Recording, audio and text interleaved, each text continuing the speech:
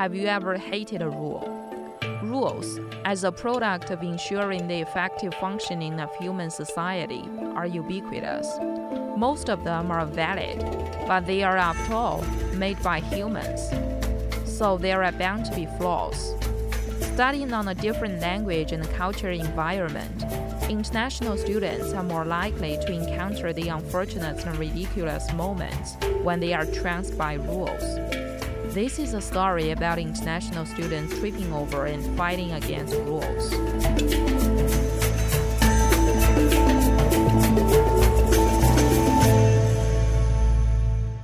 Rules formed me a triangular cage that shackled me in the middle. I couldn't go anywhere. Alia posted this sentence on her WeChat Moments. At the time, she was anxiously awaiting the outcome of her visa. Alia Wang was an international student who was supposed to enroll at the University of Melbourne in July. Now let's go back to Alia's Black June and into her story of tripping over and fighting against rules.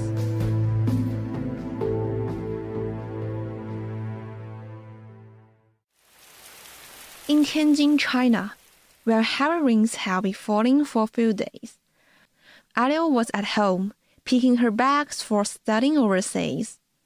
But an email arrived and derailed everything. I got my notice from immigration department. They required me to take a sputum culture. They said my interpulmonary pleura was thickened, so I need to do a further examination. Sputum culture.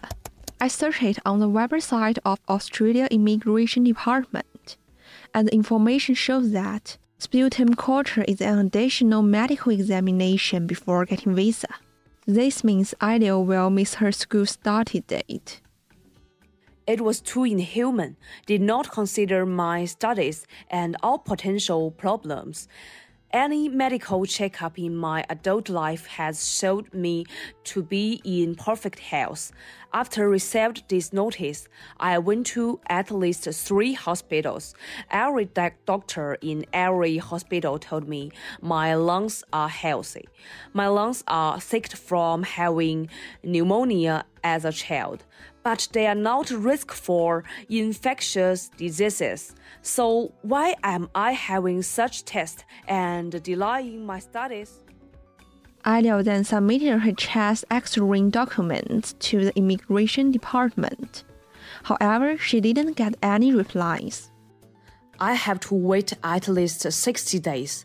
It's been a hard 60 days for me. Alia learned that the immigration department decision was unshakable. She started to look for a breakthrough on school side. Alia tried to defer her offer to the next year, but the clock ticked to 28th of June. On the 28th June, the top news in the global education world must be the QS World University Rankings 2024. The University of Melbourne's ranking jumped to number 4th, and with it, the bar for admissions was raised. Moreover, the program to which Alia had applied ensured a stricter rules. Any deferrals will not be accepted. But Alia still trying to get a deferral. I sent many emails to different schools department.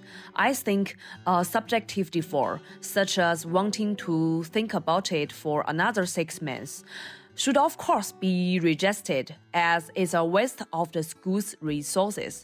But I was shackled by another rule. I didn't have any other way. I could only ask the school to give me some leniency because the reasons that lead me to default are all external. Ultimately, an email from graduate admissions declined Alia's efforts of failing. Dear Alia, the faculty has got back to us. It will not be possible to defer your current offer to semester 1 2024. You will have to reapply. Kind regards, Miles, Admissions Officer. No matter what the reason, Alia's major cannot allow to defer offer. However, things seem to be turning around again. I've almost given up. As I researched the school's rules and regulations again, I found the due delivery course. Due deliver course. According to Handbook of University of Melbourne, the due deliver course provides an online course for students who are not in Australia, as well as an on-campus course with the same content. If Ideal has been able to take the due deliver course, she would not have delayed her studies and would have been able to meet the requirements of the immigration department. I thought I was finally getting my affairs in order, as there were due delivery courses I could enroll in. I contacted many tutors and asked them if I could choose the online classes. They all said it was fine. I also contacted many departments at the school. Some of them replied that I could choose 3 online courses. But a new email, the last reply from the school, crushed her hopes. Dear Leo, according to a new requirement for student visa holders, you must take at least 1 in-person course each semester. Furthermore, if you are unable to start your course in July 2023, you will need to submit a new application. Kind regards, Bridget, Future Student Center. On my way to trying to go to school normally, it seems like as I go down this road, one road trounces me. As I go down that road, another road trounces me.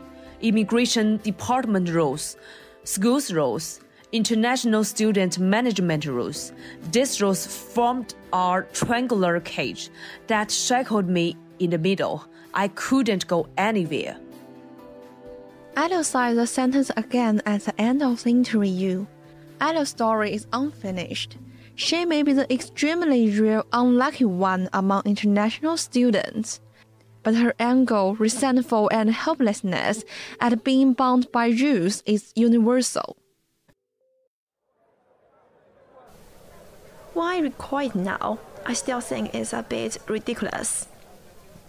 This is Luna Liu, an international student at the University of Melbourne, who was confronted with 2 contradictory rules in her first semester, which made it impossible for her to achieve the study plan. I worked to stop one to ask for help, and the staff said I had to go offline because I was already in Melbourne. He told me to email my course coordinator and attach a picture of my visa. But the reply I got was, I could only pick up the offline course after someone withdraws the class. But it's a compulsory course. After talking with the instructor of the course, Luna now attends the class in person every week, even though her course system still shows that she is enrolled in an online course.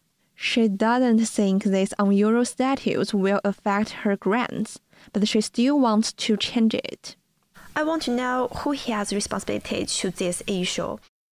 On September 19, Luna attended an open forum hosted by the Graduate Student Union with her question, and the advice she received was to continue to communicate with appropriate officers. This is a response from Ifra that Luna recorded. Ifra is an education officer in the forum. And if you have concerns about, again, international students and you're being treated in a way, or there are like some rules around that, you can talk to the international officer here. We have international officer, research officer, postdoc officer. So if you have concerns about coursework, so it's the guy, research, and person, so the rep counselors, so talk to them, email them if you don't feel like talking to them in person.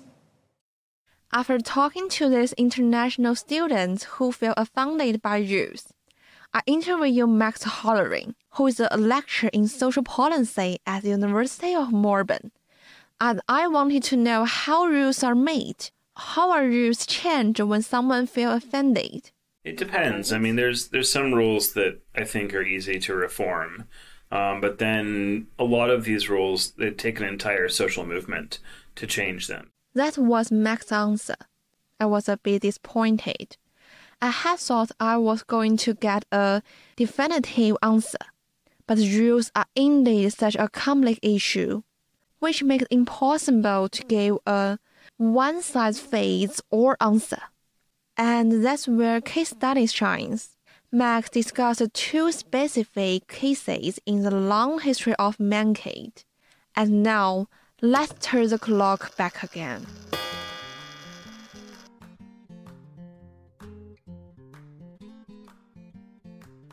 Now, standing in a 20th century university, a place where we can see both rapidly and slowly changing rules. So, some expectations, for instance, in the 1960s and 70s in Europe, you couldn't have men and women living in the same dormitory buildings together. And people say, look, we're adults, why can't we live together? Or people have a partner and they want to live with them. And they really pushed very hard. There was huge protests. So, some of the rules, they change fairly quickly. The construction of coordinational dormitories was based on that. There are both male and female students in the schools. But women have not always been a role in the schools. And in fact, it takes generations to bring women to university to receive an equal education. But yeah, there's a lot of social expectations that have changed. That it was just, a couple generations ago that most women didn't go to university. And you would go into a room and it would only be men. That's a dramatic change that's happened. Students who were quite active about that reform. But, it happens slowly. And societal expectations are constantly changing. Now, let's turn the clock back to the end of 2022, when a large number of marches against the control policies emerged after the Australian government declared the end of the epidemic. So I'll never forget, I remember I was at a bar and I was next to Parliament and I was on the roof of the bar and I was, having a beer and watching the protesters and there was thousands and thousands of them. And I was like, this is odd because there was a time for over a year, bars were closed, restaurants were closed. But now, if you wanted to go back to regular life and go eat in a restaurant, you could. And I was like, but it's so strange that they're protesting now. So I think it took a while for people's anger to reach this point, and then they were upset about the rules. Behind this unease is a relationship between the individual and the government. I think there's a wider level of grievance. And I think people have this idea of the government overreach. And there was something about the vaccines where there was a level of intimacy, where it's something that's actually going into your body. And they don't want the state to be able to say, I'm putting this or that into my body. And I think people get, there's a sense of which the body is a kind of sacred space and they don't want the state involved. When examining the dialogue between the individual and the institution, whether it's a conflict or a march, something deeper is revealed. You see some big class differences. I think everyone in sociology, we talk a lot about how some people who are really educated and who have really good professions, they are creative with the rules and they find new rules, they find different ways. I mean, look at taxes, for instance. You're supposed to just pay your taxes, but many people have creative interpretations of how to pay their taxes, and they kind of try to find new rules. So there's a level at which when people are highly educated, they kind of know how to work the system. I think some people who are less educated and less wealthy, they oftentimes get no, the answer is no, and they have less recourse to do things, to challenge the system. So oftentimes it's people who, institutions they feel have really failed them because they don't feel like they have a lot of capacity to work with the institution to find a solution, because that capacity takes time, it often takes money, and it takes education. And people who don't have those things, I think, usually have a more adversarial relationship.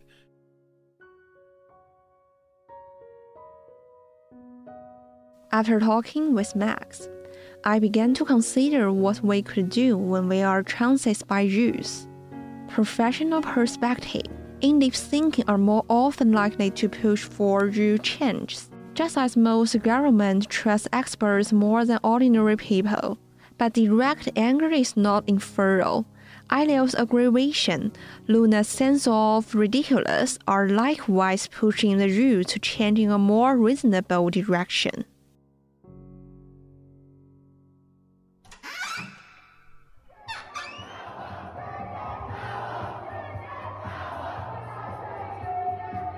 When I walked out of anything rule, a strike march was taking place on the school sounds law. I didn't know the context in which they were striking, but I heard their slogans and felt their discontent and appeals. Today's topic is rule, which have befallen us from the moment we're born. Children follow the rules set by their parents. Students follow the rules set by their schools. Workers follow the rules set by their companies, and citizens follow the laws set by the country. Certainly, we can't expect all rules are be perfect, but I think we can trust that we are usually moving in a good direction. Someday, when we are trapped over a cage like the one Ideal faced, all we have to do is speak up and fight for our rights.